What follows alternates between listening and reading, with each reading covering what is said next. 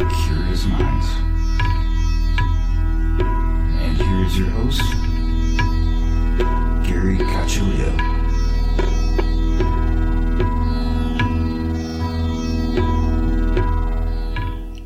Welcome everyone to another episode of Everything Imaginable. I'm your host, Gary Cacciolillo. And before we get started, I want to thank everybody for listening and also thank the contributors to my show, who are executive producers Candace Sanderson, author of The Reluctant Messenger, and Ms. Aida, psychic and author of Hoodoo Justice Magic, binaural production engineer Damian Keller, author of Sounds Good, Sounds Great, monthly co-host Jared Murphy, author of It's Not Aliens, It's Worse, It's Us, and monthly co-host Cap Baldwin, author of The Forgiveness Workshop. If you are interested in contributing to the show, go to my website, everythingimaginable2020.com, and you'll find everything you need there. And now, without further ado, our guest for today is Ryan Pitterson, and he has two books out called Judgment of Nephilim and The Final Nephilim. And I believe that he's also going to be partaking in a conference coming up soon about the Watchers. And I think I was looking at the list. One of the people that I recognized on that list was also L.A. Marzulli. So thank you for coming on today. Gary, thank you for having me. So, it's kind of funny that this topic is coming up because yesterday somebody was showing me a picture of David. The statue, the famous statue of David. And, one of the things that I never noticed was that one hand was bigger than the other, and that has to do with his battle with Goliath, who happened to be a giant. It may have possibly been a Nephilim. So do you believe that Goliath was some type of Nephilim or just a large human?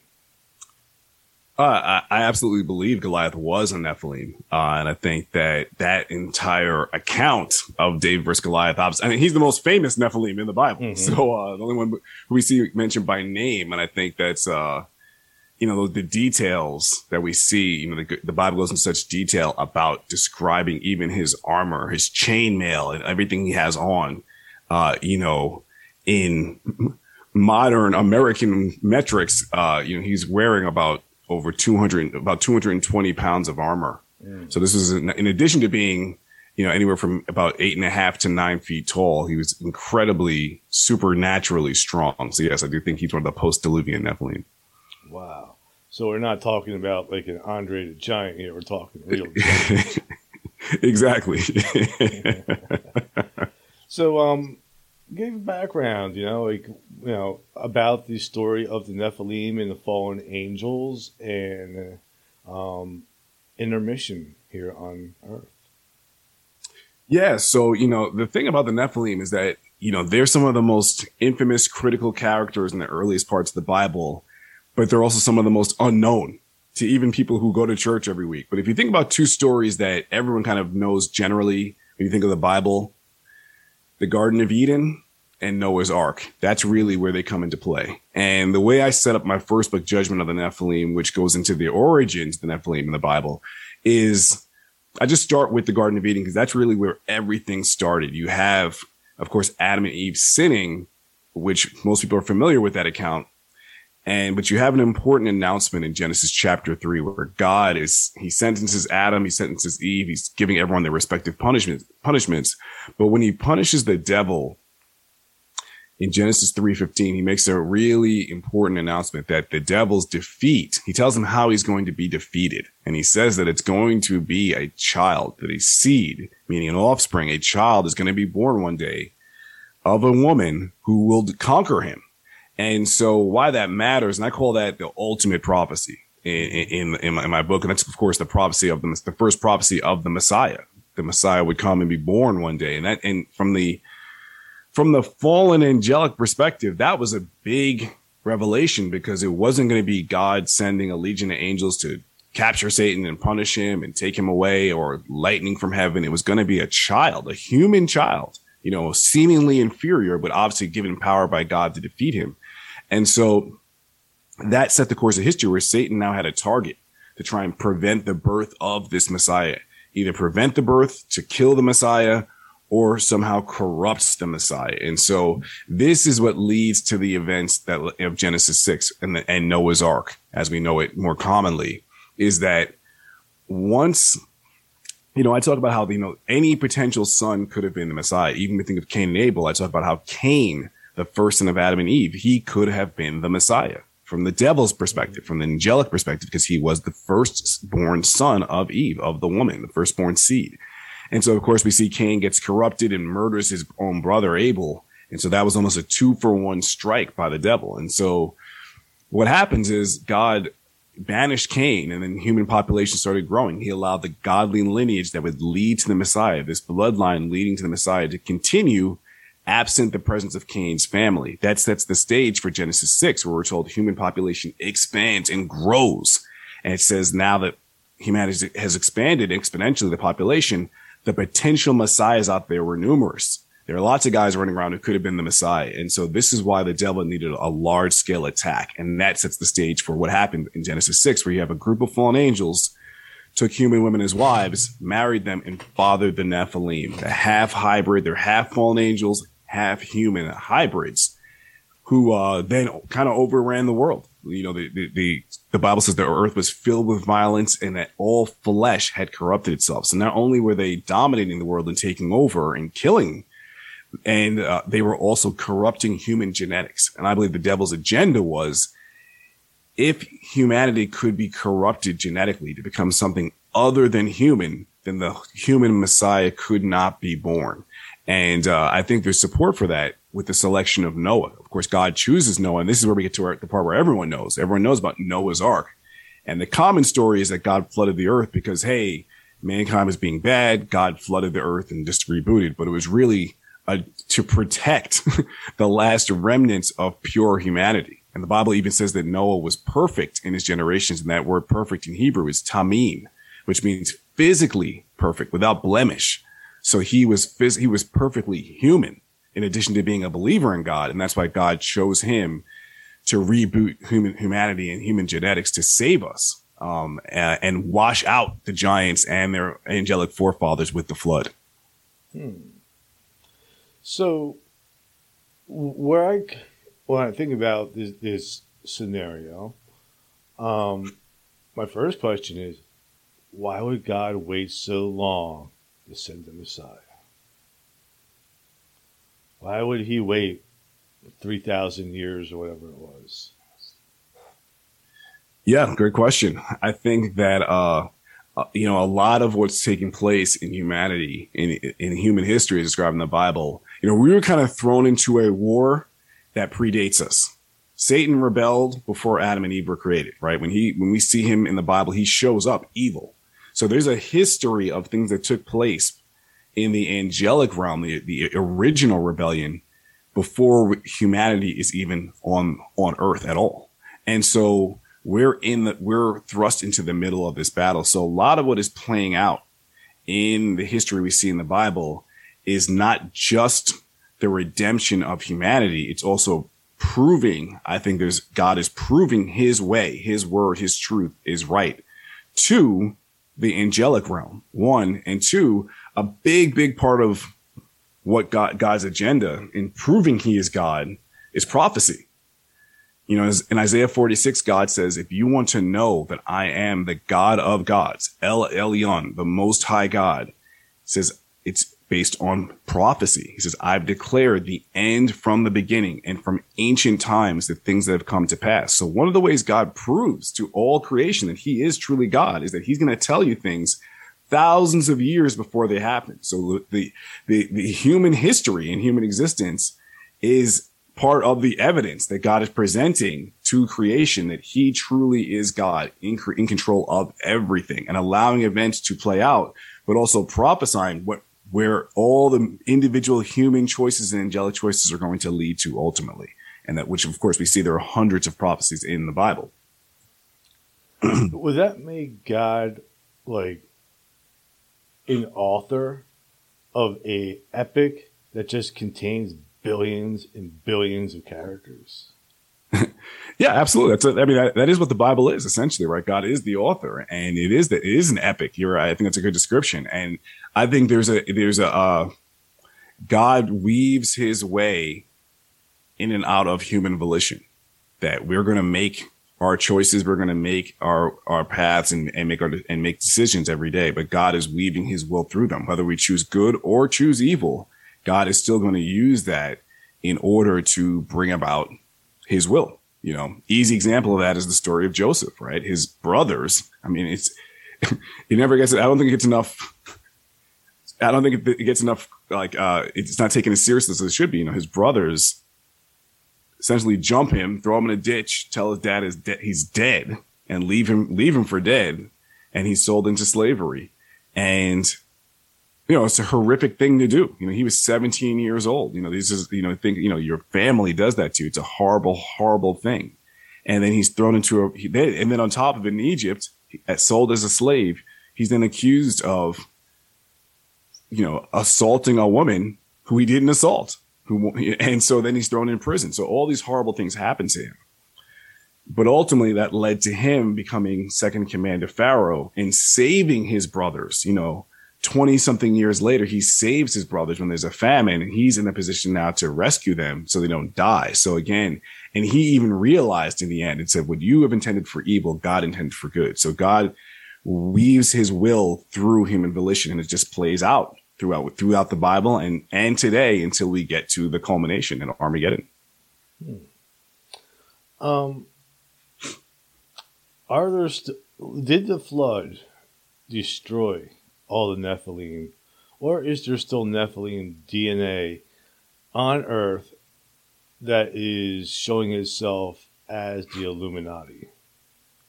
Great question. So I think that the giants before the flood were destroyed for the most part, but I think their DNA made it through the ark. So I don't believe there was a second kind of fornication relations after the flood with angels and women, but I do think the DNA made it through the flood on the ark, which is how we have giants after the flood. Excuse me, like Goliath, like the three sons of Anak we see in Numbers chapter 13. Ahiman, Seshai, and Talmai. I think they can all be traced back to one particular family, and that would be the family of Ham, one of the sons of Noah, and his wife. I believe specifically she carried the Nephilim DNA. And there's some interesting details about Noah that we see in the description of the flood, is that he when you look at the genealogies in the Bible, the early patriarchs, most obviously before the flood, lifespans were longer. People lived to 700, 800, 900 years. And most men had their first child at 60 years old, 70 years old. And then you see the next generation listed in the genealogies. Noah did not have his first son until he was 500 years old. And why does that matter? It matters because he stepped on the ark when he was 600. And God told him, when God instructed him to build the ark, he said he was going to give humanity 120 years, and then he was going to judge the world. So the Nephilim take over, this hybridization, the women being corrupted, human genetics being corrupted, all this was well underway when Noah started building the flood. And God told them, I'm only going to allow 120 years of this, and then I'm bringing it to an end.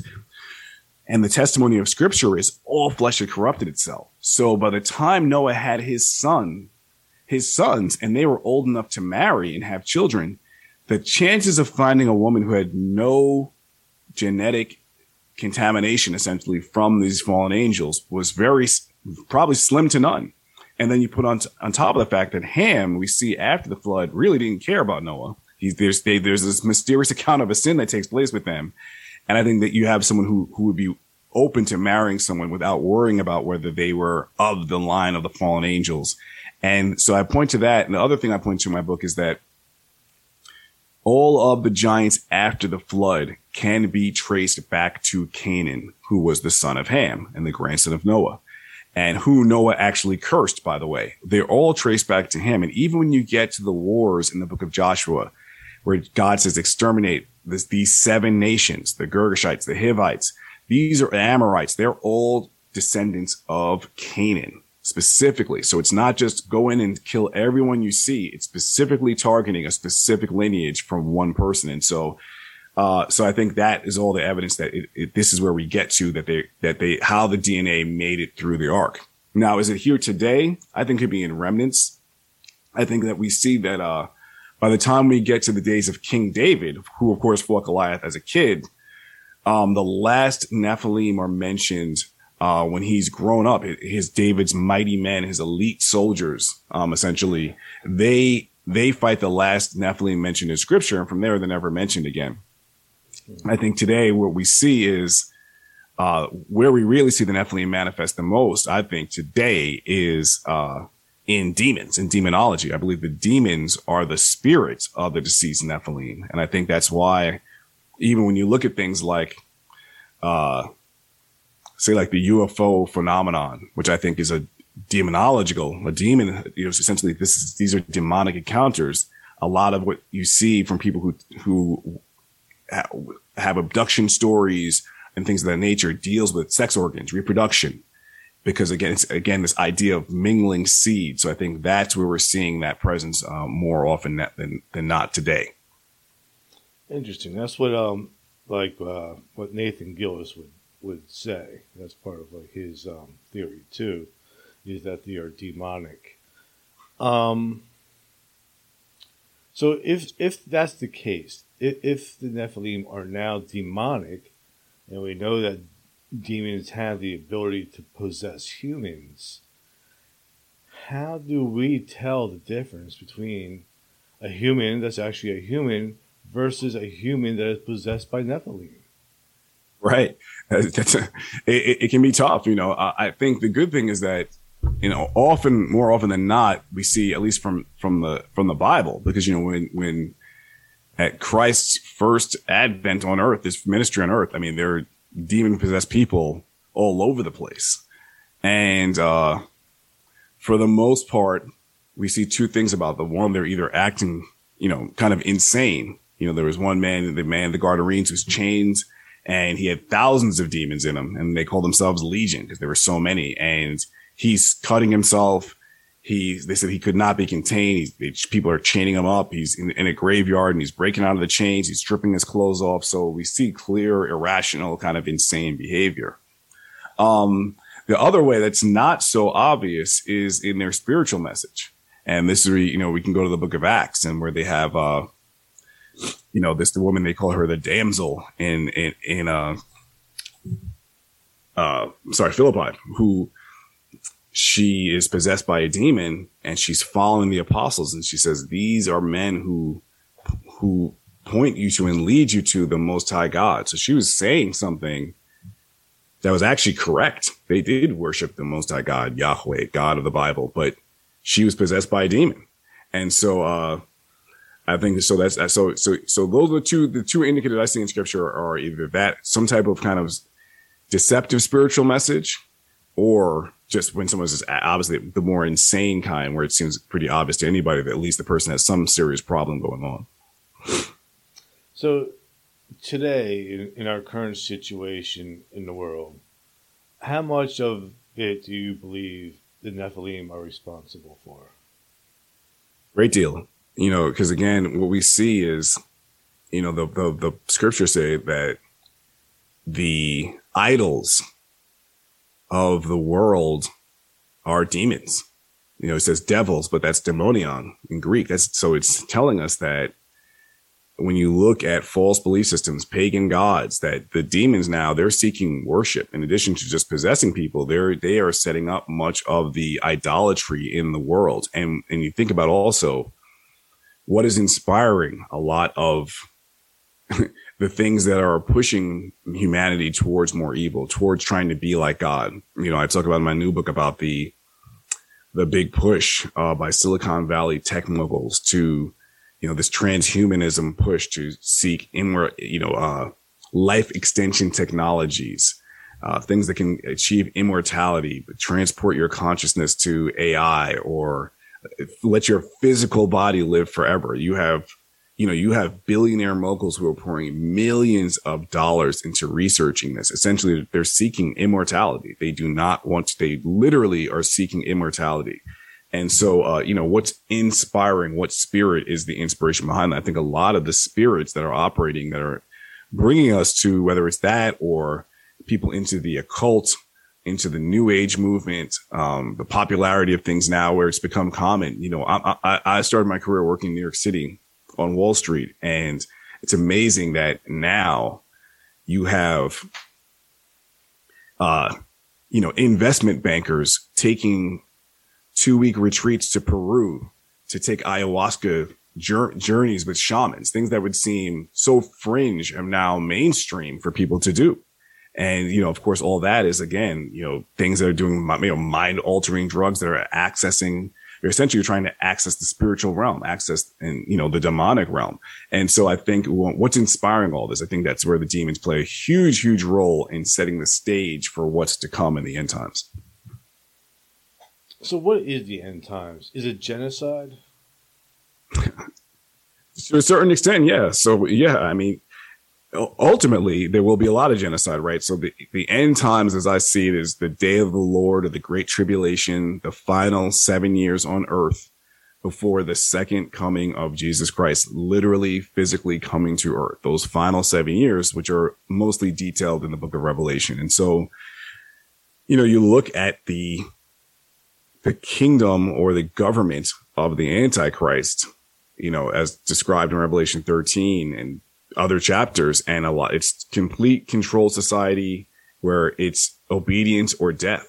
And, you know, with the descriptions there, you're going to see the deaths of millions of people who either don't worship the Antichrist or don't take his mark or the mark of the beast, or are suffering from the judgments, the cataclysmic judgment that are brought on earth during the book of Revelation. So, yeah, so I think it's not really, it's genocide for some, for those who will not completely be obedient and submissive to the government. If you're going to worship the Antichrist and take his mark, then I don't think you'll be killed. But for those who resist, yes, they will be executed. What if it's the other way around?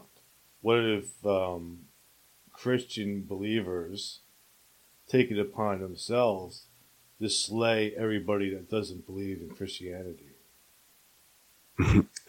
I think that that notion of I think that kind of idea has been around that there could be some like resistance forces and tribulation forces that could fight back against the Antichrist kingdom. But I would say, as someone who's definitely a student and believer in Bible prophecy, that's not what the Bible says. The Bible says repeatedly that the beast, the Antichrist, he says he will wear out the saints. He will fight the saints and he will prevail. It predicts he's going to win. That those who are still believers during the Great Tribulation, they're going to lose. They're going to be killed.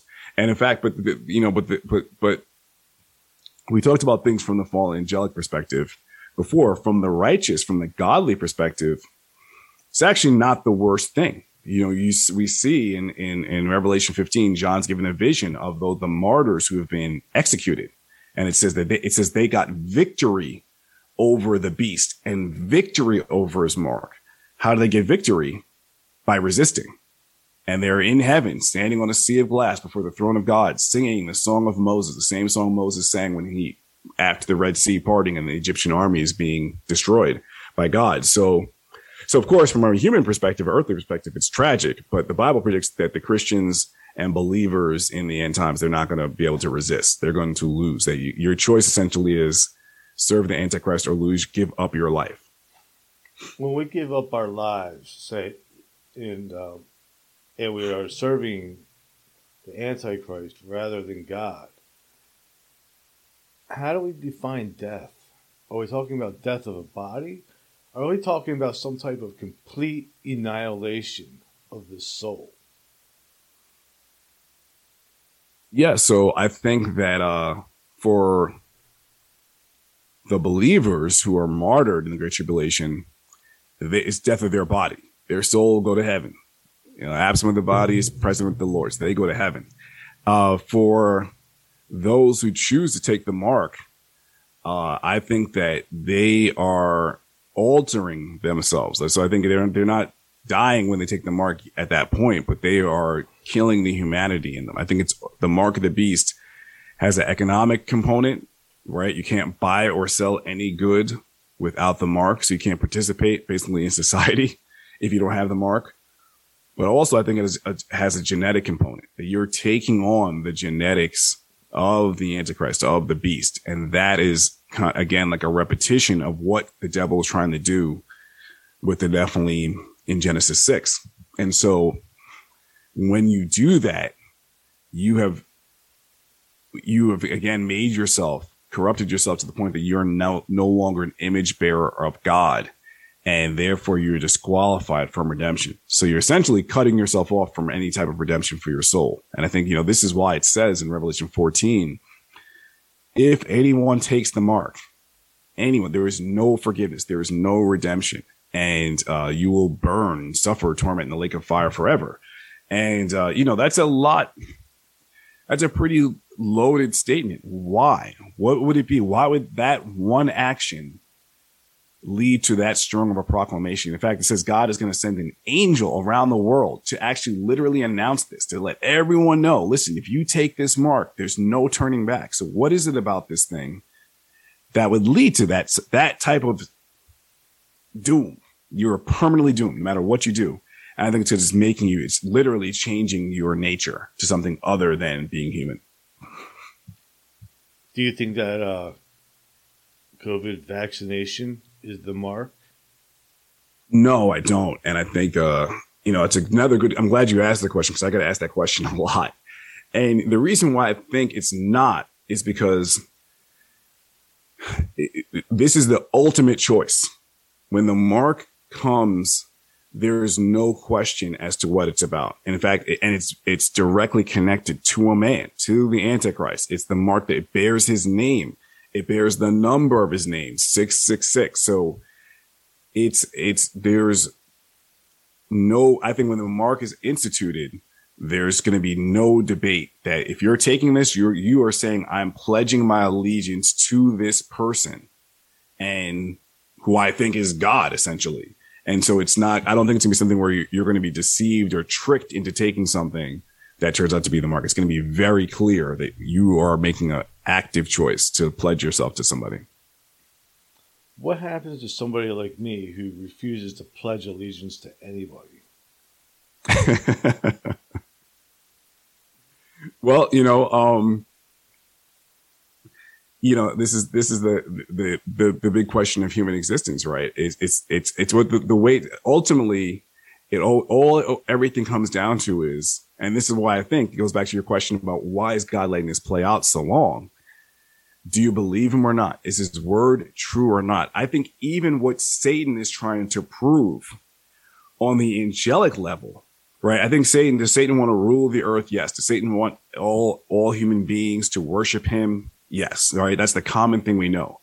But I think there's a judicial action taking place in the heavenly realm between the fallen angels and God and the righteous angels. And the devil is trying to prove, it's like he's in a court of law, that God is not always right. His word is not always true. And so much of what's happening that we see play out in the Bible is about, is God's word actually always true? And that's what we have to, as every individual has to reconcile with and reckon with. Because if it's not true, okay, then maybe what you think is going to happen to your soul, what you've determined will happen to your soul at death, is right.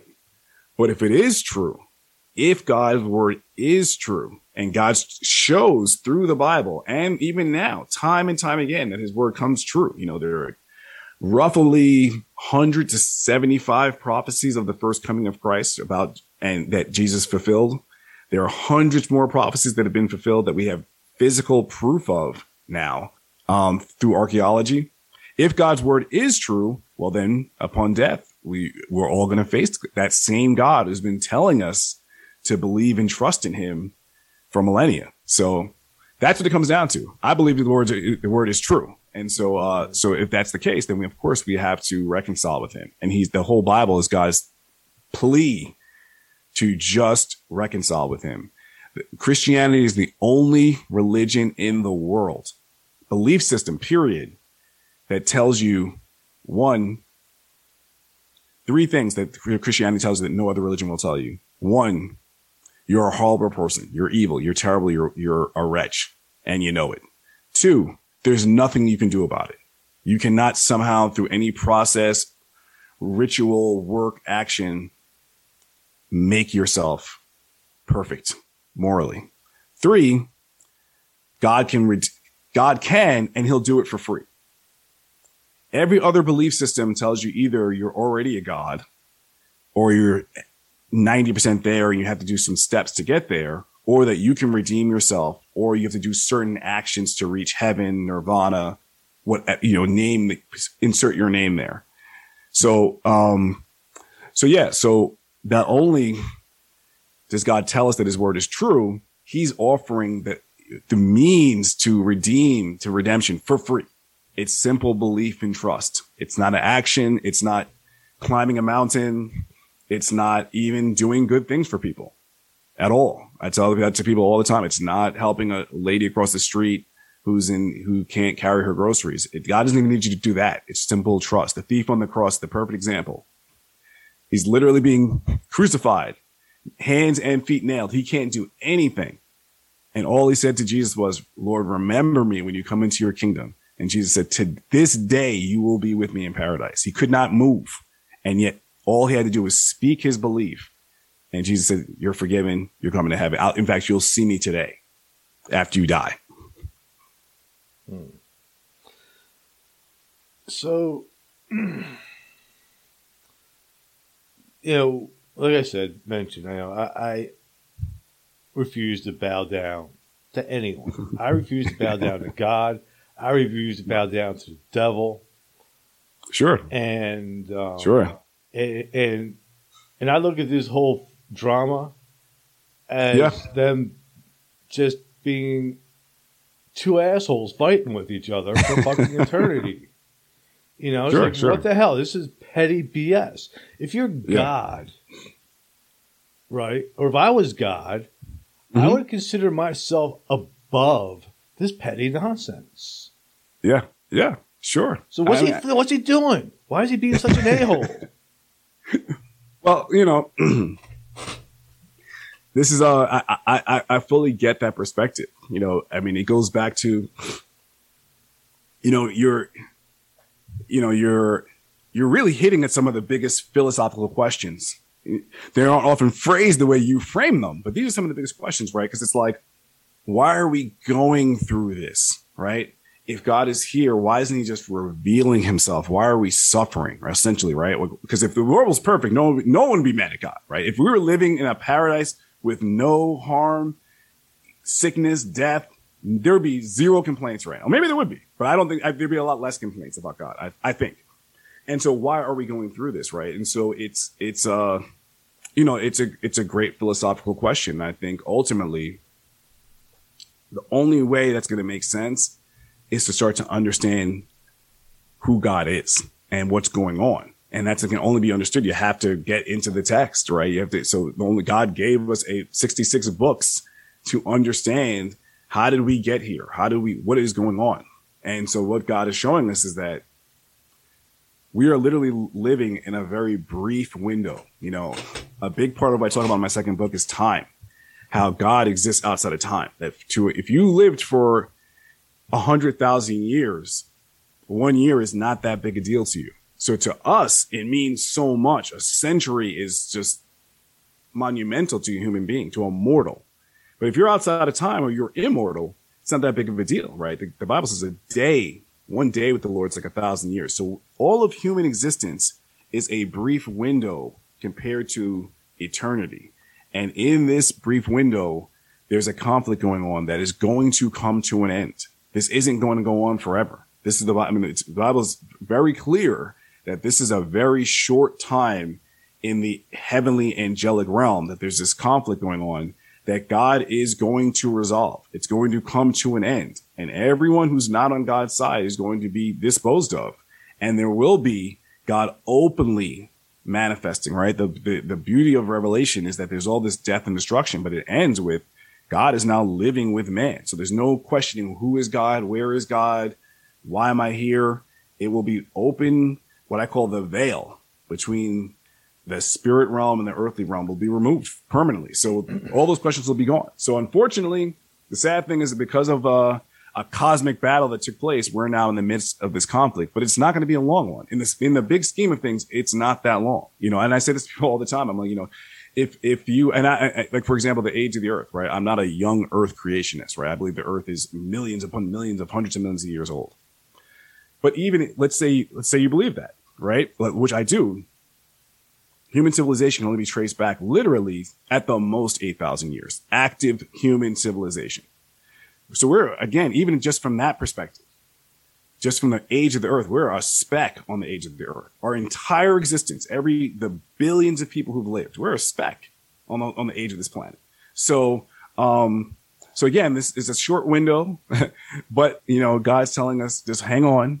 I'm taking care of everything. And if you trust me, I'm going to give you a world where you'll never question me again, because you can just see me every day. But we have to get through this conflict first, unfortunately. What if God and Satan are not really the top of the heap? Okay. Let's say they're just two stupid kids that refuse to stop fighting. And they need somebody like me to step in and kick both their asses and put an end to it. If you have that power, you're an impressive being. I wouldn't even say man. You're an impressive being. Yeah, you know, I mean, and I get it. You know, I think back, you know, to the movie Constantine with Keanu Reeves, came out years ago, but you know, based on a comic book series, and a very interesting movie. It deals with fallen angels and questioning God, and you know, a man who can speak to angels and speak to God and go to heaven, and then have this line that say God is just playing with an ant farm. And we're the ant farm, right? And so that's one way to look at it. But I think what cuts through all of that, what cuts through all of those things, all those notions, is Jesus and what Jesus did. And what I mean is, I don't mean just dying on the cross. I mean becoming a human, right? Becoming a human, right? I'll make another pop culture reference I think is actually very applicable, right? There's a song. I'm more of a 90s kid, so this is more going back in the day. But there's a song called "What If God Was One of Us." It says, "Just a slob on the bus," right? And the funny thing about that song is, at the time, a lot of Christians thought that song was kind of blasphemous. Oh, you're calling God a slob? What if he was like a slob on the bus? No. But that's exactly what Jesus did. The song is actually describing why Jesus did what he did, leaving the throne of heaven, having all the power on the throne of heaven, and becoming a human, coming down in the muck and becoming a flesh and blood baby that's crying, that's going to the bathroom, that has to be fed and burps and all those things, and suffering and being tempted and all the things that God chose to lower himself. That's, to me, what cuts through all this stuff. So it's not God's, it's just sitting here in an ivory tower, just looking down on us in a glass jar because we're his plaything. He chose to come down and get in the dirt with us. And I said, you know, I taught kids for 10 years in New York City, in church, Sunday school. And I said, imagine, I gave an exact example of the ants. So imagine you saw ants, you know, running around, they're doing their thing, and there's ant hills, and they're getting stuff and gathering things, and then you see that they're headed towards a big, you know, let's say food or treat that's poisoned. And you want to save them. But the only way you can do it is by becoming an ant yourself. Would you do it? And they're like, no, I wouldn't do that.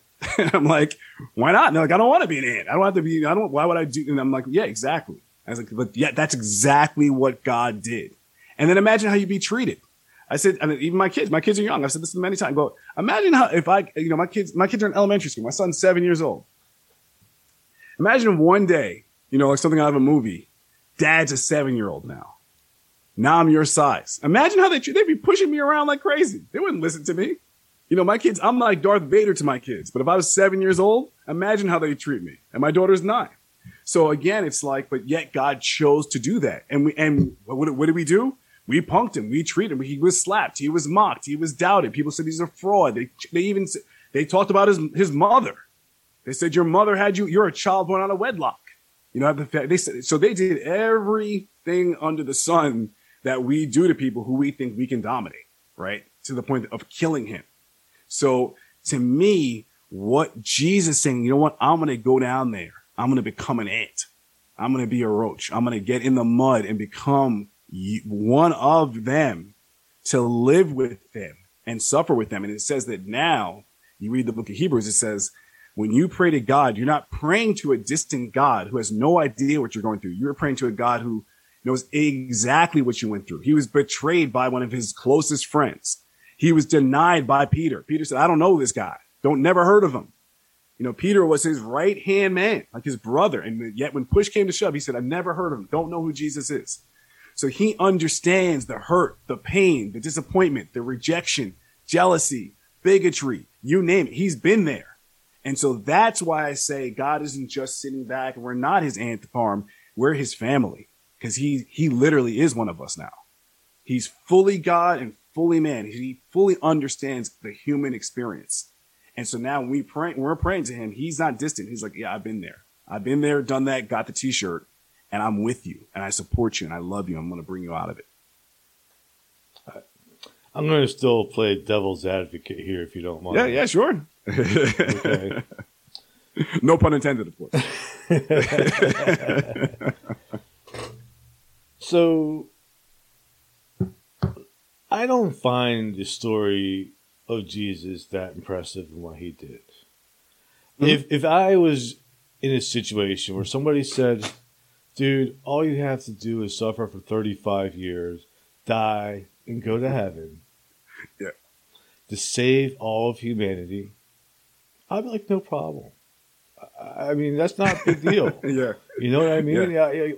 Like, where is the big deal in that? The dude didn't live that long. Yeah. You know, sure. yeah, he suffered a few human things, but all humans suffer. And I know humans have suffered more than Jesus has. You know, well, I think we all do, actually. Some of us live it every day. Yeah, sure. So I have to ask myself, like, well, where is the big deal here? Like he really didn't do a whole lot, you know, other than heal a few people, walk around some different towns and talk and stuff. You know, he had like some 12 dudes that followed him, you know. One, which I would say is pretty sketchy, which is Paul. Because Paul is the one who turned Jesus into a savior. And why did Paul do that? Why did Paul want to glorify the story of Jesus, which I think really, I don't think that's what Jesus wanted. I don't think Jesus wanted Paul to do that. I think it goes against everything that Jesus freaking taught and create a religion out of Jesus' teachings. And in a way, I think Paul bastardized Jesus in his message. Yeah, well, you know, Jesus made some pretty bold statements, right? He said, I am the light of the world. I am the bread of life.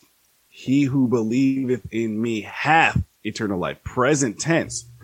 That once you believe in me, you're going to live forever. I mean, these are bold claims. So if he was not trying to gain notoriety or fame or build a religion around himself, why make those statements, right? I mean, John 3:16, the most famous verse in the Bible, right? That, you know, God so loved the world, he gave his only begotten son. Jesus said that. Those are his own words. But he also calls himself the Son of Man.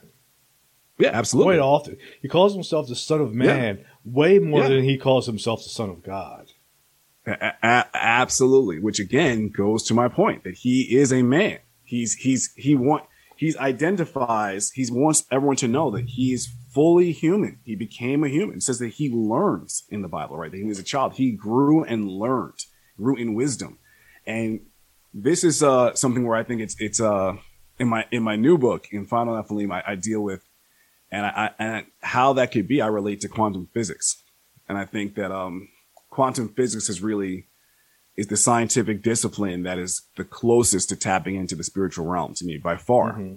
And so this idea in quantum physics of quantum superposition, that a particle, an electron, can exist in two states, different states at once. It can be spinning up and spinning down at the same time, is, I think, science's way of explaining what the Bible has been saying for millennia. Jesus says that he prays to the Father, right? Jesus is on earth and he's praying to the Father in heaven.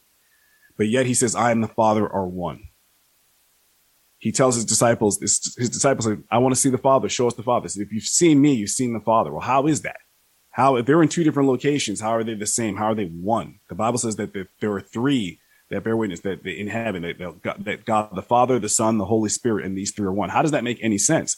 Well, I think, again, if you think about it from the scientific perspective, it's going beyond the realm, right? When you get down to the quantum realm, the quantum field, as it's called, that yes, you can have particles and things that can exist in multiple states at one time. And so, yes, so Jesus is he is the Son of Man because he was born of humanity. He was born from a human woman. But if that's true, then that would make you and me also the Son of Man. We are human. Yeah. Because we're all part of that same particle. We are part of, of course we are. Yeah. We are and the Bible says that it refers to humanity as the children of men. We are sons of men. We are, but from an ancient, this is more of a cultural thing, right? So if we're looking at, for the context of what he's saying, when you say the Son, right? Like it's saying there's a headship, that he's the head of humanity, right? So yes, he's a man, Son of Man. We're all children of men, right? We're all children of men. Just like angels are all called sons of God. They're all called that in Genesis 6, B'nai Ha Elohim, sons of God, but yet he is the Son of God. So again, he's making the distinction that's more of a cultural thing to say, I'm the preeminent of all humanity, just like being called the firstborn in scripture. Sometimes it doesn't even mean you're actually the first son, but you have the preeminent position. So yeah. You personally, if you had a choice, would you be crucified to save humanity? That's a great question. I'd have to really think about that. It'd be hard. I mean, I'm someone who, let's put it this way. What if you're the Messiah and you don't know? Maybe Jesus didn't know he was the Messiah. What's that? Maybe he didn't know that he was the Messiah. Oh, no. Kind of like in the Temptation. Yeah, no, he told his disciples he was going to die. I mean, he told them. He said he's going to die. He said he's going to die. But he said he's going to come back. He also said he said he'd come back. They didn't believe him. None of them believed him, actually. But he said it. So he said that that was his mission. He said that was why he came to the world the first time. So I don't think it's a situation where he was unaware. I think he's totally aware of his mission, and he completed it. Much to the surprise of his disciples, right? Think about that. His 12 friends who traveled with him every day for 3.5 years, saw him do all the things he did. And yet they still didn't believe it was going to happen. Thomas said, I'm not even going to believe it until I actually touch him. I got to put my hand in the wounds. Even if I see him, I'm not going to believe it's him, that he's alive. So, it was stunning, but he did what he came to do. He prophesied it, he achieved it, and then he proved it. Came back and Thomas got to touch the wounds. He appeared to 500 people. And look, and think about that too. You have the disciples, they scatter when everything went down. When the authorities came and arrested him, they ran on him. They left him, denied they knew his name. And yet the same man who said, I've never heard of Jesus, who was his best friend, then just a few months later is willing to die when he's told, if you say this man's name, if you say his name, we'll kill you. So I'm not going to stop. I will definitely say his name. So what could cause that transformation? He didn't get any money. This wasn't the big money church of 2022. These were people who were living on the outskirts, on the fringe, and who were a minority, right? It wasn't like Christianity was dominating at that time. They were a minority religion. They were probably seen as a cult, following this guy who got executed a few months ago. And they think he's God, right? They were a cult in the ancient world, in the Roman Empire. And yet they were all of them died for him in the end. All the disciples were martyred in the end. and were willing to say, I will die for this man, because I know exactly who he is now. When just a few months earlier, they said, I don't even know him, never heard of him. So again, I think even that alone is testimony to the reality of Jesus' resurrection. But what about yourself? Would you allow yourself to be crucified to save humanity? I would. I would too, without thinking about it. Yeah, of course. Because I would die in a heartbeat just to save my family. I'd be crucified. Much less save the entire human race. Absolutely. Interesting. So we talked about the Nephilim, polluting the human gene pool. There is a story out there. I believe it's the Book of Thomas. That's not in the Bible. That says that, some people interpret it as that Judas felt bad for betraying Jesus, and Judas was actually Jesus' twin brother, and took Jesus' place on the cross so Jesus could escape. And Jesus escaped, got married, had children, and these children of Jesus' lineage is still existing on earth as part of the Sinclair family. Yeah, sure. I'm very familiar with that account. You get to the Da Vinci Code and Merovingian dynasty, then they moved to France. And yeah, sure. I'm very familiar with that. I would say this, there's interesting, right? So you have, the Bible, there were two interesting things about the Bible that lead to this question. One is that Christians were basically popularized the use of a codex, actually making a bound book to write things rather than using scrolls, which is why the Bible eventually was called the book. And so that made it easy to get the word out, because scrolls could get damaged very easily. So they're normally just kept in a building. You had to go to a scroll, whereas a Bible, a book, you can just travel with. So that revolutionized how literature was spread on the world. Why does that matter? Because what you have, once you get out of the first century AD, and now Christianity is growing, it's spreading, it's popularizing, and the Bible is being put in these bound books and being passed around. There's a whole genre of literature. There's the Gospel of Thomas, the Gospel of Mary Magdalene, but there are many more books than that we know about. There's the Apocalypse of Peter, the Apocalypse of Paul. There's the Ascension of Isaiah, the Ascension of Moses. So there was lots of this apocalyptic or Gnostic literature in circulation. It became very, very popular. So a lot of it have all sorts of fanciful takes on characters from the Bible. And so, and I think the Gospel of Thomas falls into that category, because you had a big sect called the Gnostics, who, again, I think were kind of taking elements of the Bible, and people from the Bible were putting their own take on it, kind of merging it with, I think, more like Greek philosophy, essentially. And they then took on the interpretation that Jesus was not who the Bible says he is. And so I think that, that's fine, but that's not the biblical account. That's certainly not what the disciples who wrote the New Testament believed at all. And that's not their testimony. So that's fine that people have their own takes and spins on Jesus and different bloodlines, and he got married and married Mary Magdalene and things like that. But there's a lot of textual history, the evidence. And that's the another beauty of the Bible, is that especially when it comes to the New Testament is the most well-documented ancient text, bar none. I mean, there are thousands of manuscripts of the New Testament. And so you can put it against any famous ancient text, and they pale in comparison from a pure evidentiary standpoint.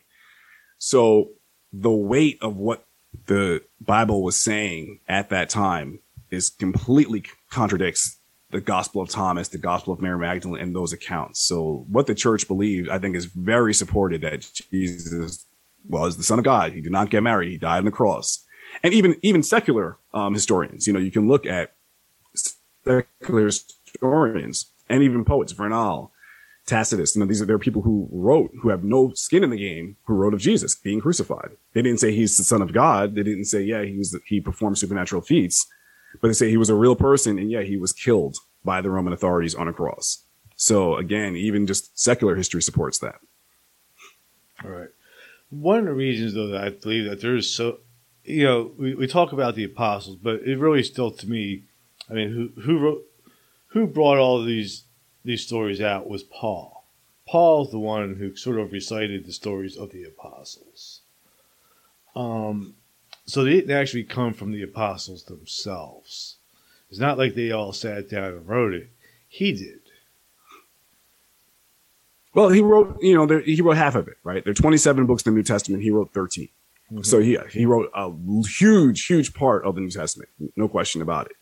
But at the same time, he didn't write the Gospels. He didn't write Matthew, Mark, Luke, and John. He didn't write the book of Revelation.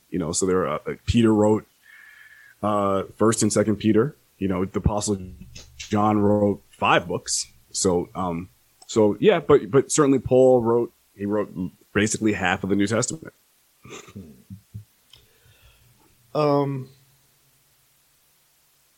So with Revelations, the end of times, one of my other qualms with this is if everything is going to end anyway, it all just becomes pointless from beginning to end.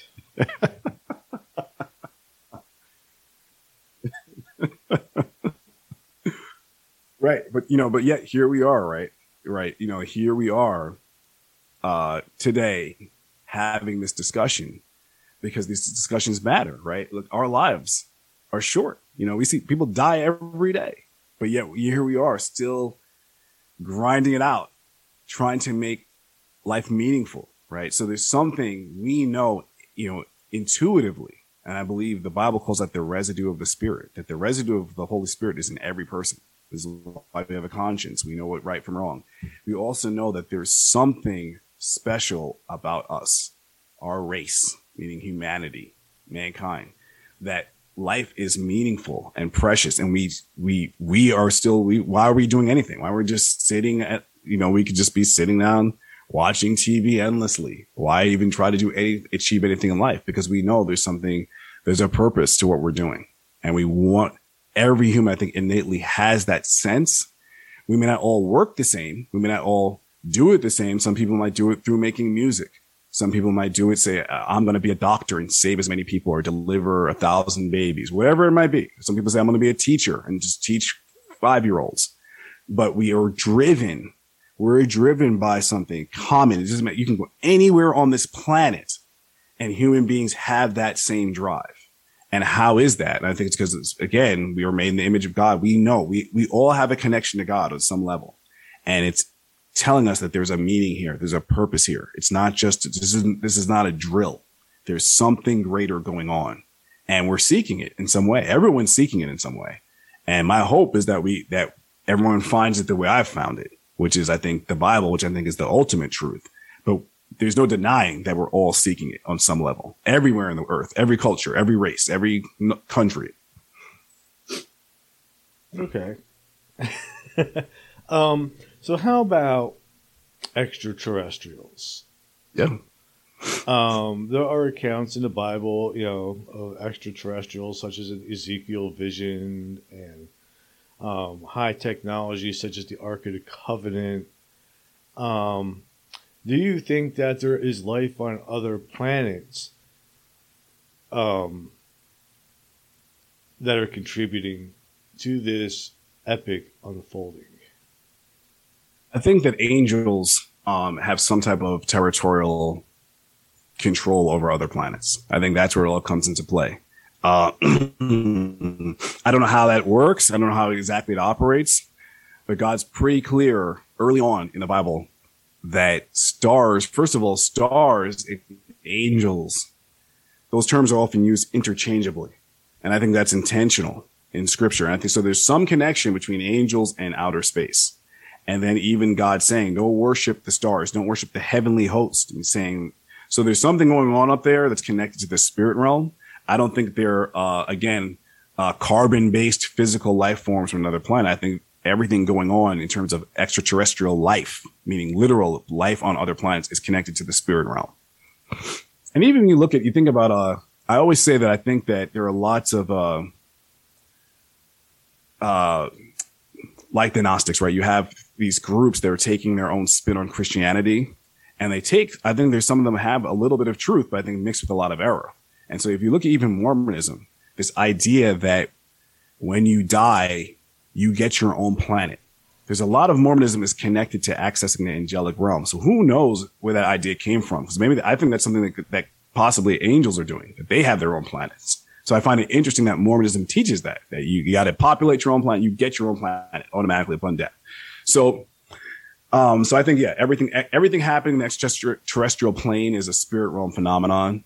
I do think it will manifest one day on Earth, but it will be a deception. They'll present themselves that way, but it won't be exactly what we think it is. Let's put it that way. So you believe that we're the only carbon-based life form in the universe? Yeah, I do. Even though it's mathematically improbable? I mean, but that argument can easily be applied to God, right? I mean, if we're going to argue mathematical improbability, then everyone should believe in God, right? So, because obviously we had to come from somewhere, right? We did not, matter originates from something. So I just think that, again, the common alien scenario, I don't believe in. I don't think we've sent satellites so far out, nothing there, nothing. Do I think that we could have a day where aliens will show up? Absolutely. I do think that. And I think that will happen in the Great Tribulation, as a matter of fact. But again, it's just not the scenario that we see in movies where they've been living on another planet, just building advanced technology, and now they've been able to reach us, or they seeded us on this planet 7,000 years ago, and now they come back to check on how we're doing. I don't think it's that scenario at all. But I do think that will play a role in the end time, in the Great Tribulation, those last years.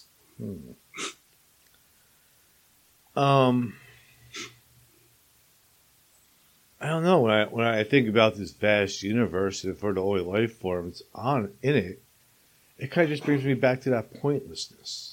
Why go through the trouble of creating an infinite universe, okay, with one planet with life on it? Doesn't really make that to me. That doesn't make sense. And then the other thing that you said is about matter. You know, like the material form. Okay. Mm-hmm.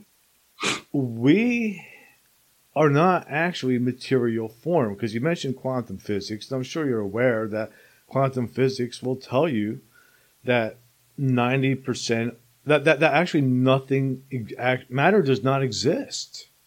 It's just a vibratory state somehow stuck within a set of rules and limitations, which is creating an illusion of physicality. Sure, E equals MC squared, right?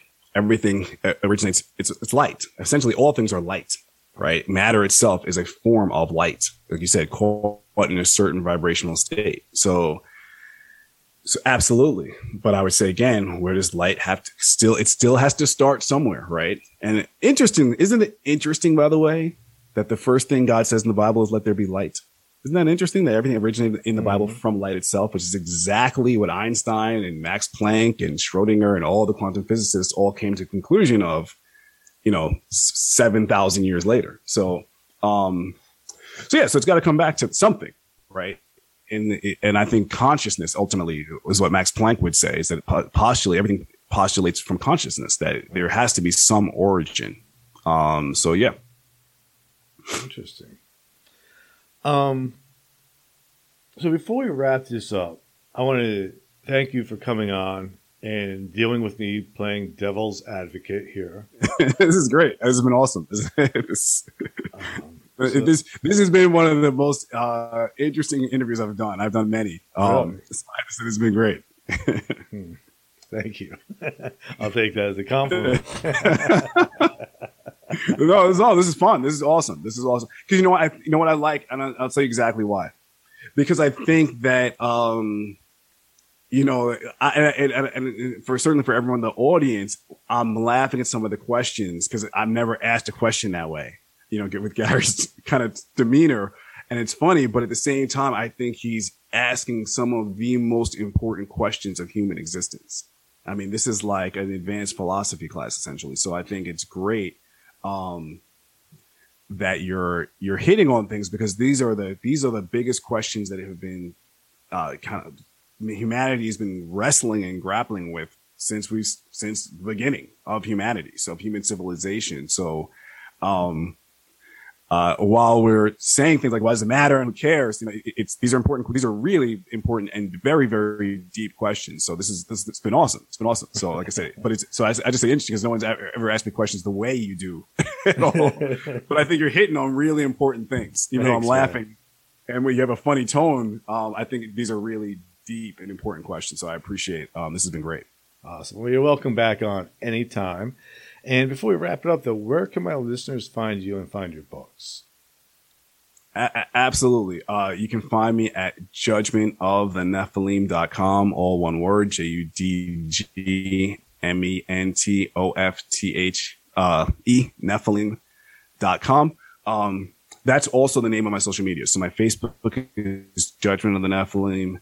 My YouTube channel is Judgment of the Nephilim, and my Instagram as well. And yeah, so you can find there. My books are there. I've filmed 2 documentaries. I have study guides. I do a weekly show. I have lots of free video content on my YouTube channel. I've done 2 7-part series on Nephilim. I have lots of other stuff I do. I do a weekly show. So all sorts of great stuff you can find. So feel free to reach out, connect, ask me great questions like Gary does.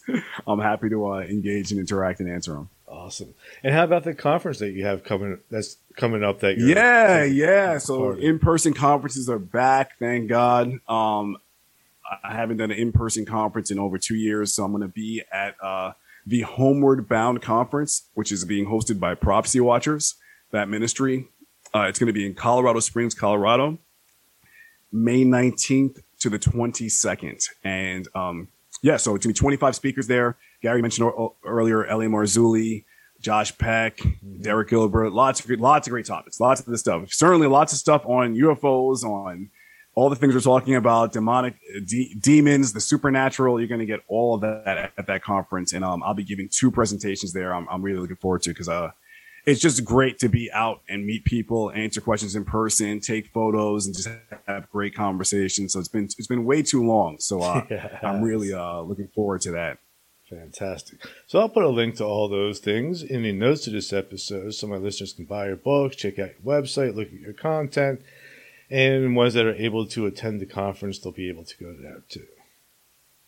Excellent. Appreciate it. Well, it was a pleasure having you. Thank you for being on, and hang on for a moment while I play the outro.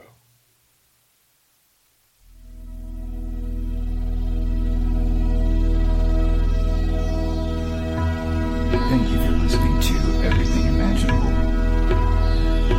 You can reach Gary at everythingimaginable2020.com or message him at everythingimaginable2020@gmail.com.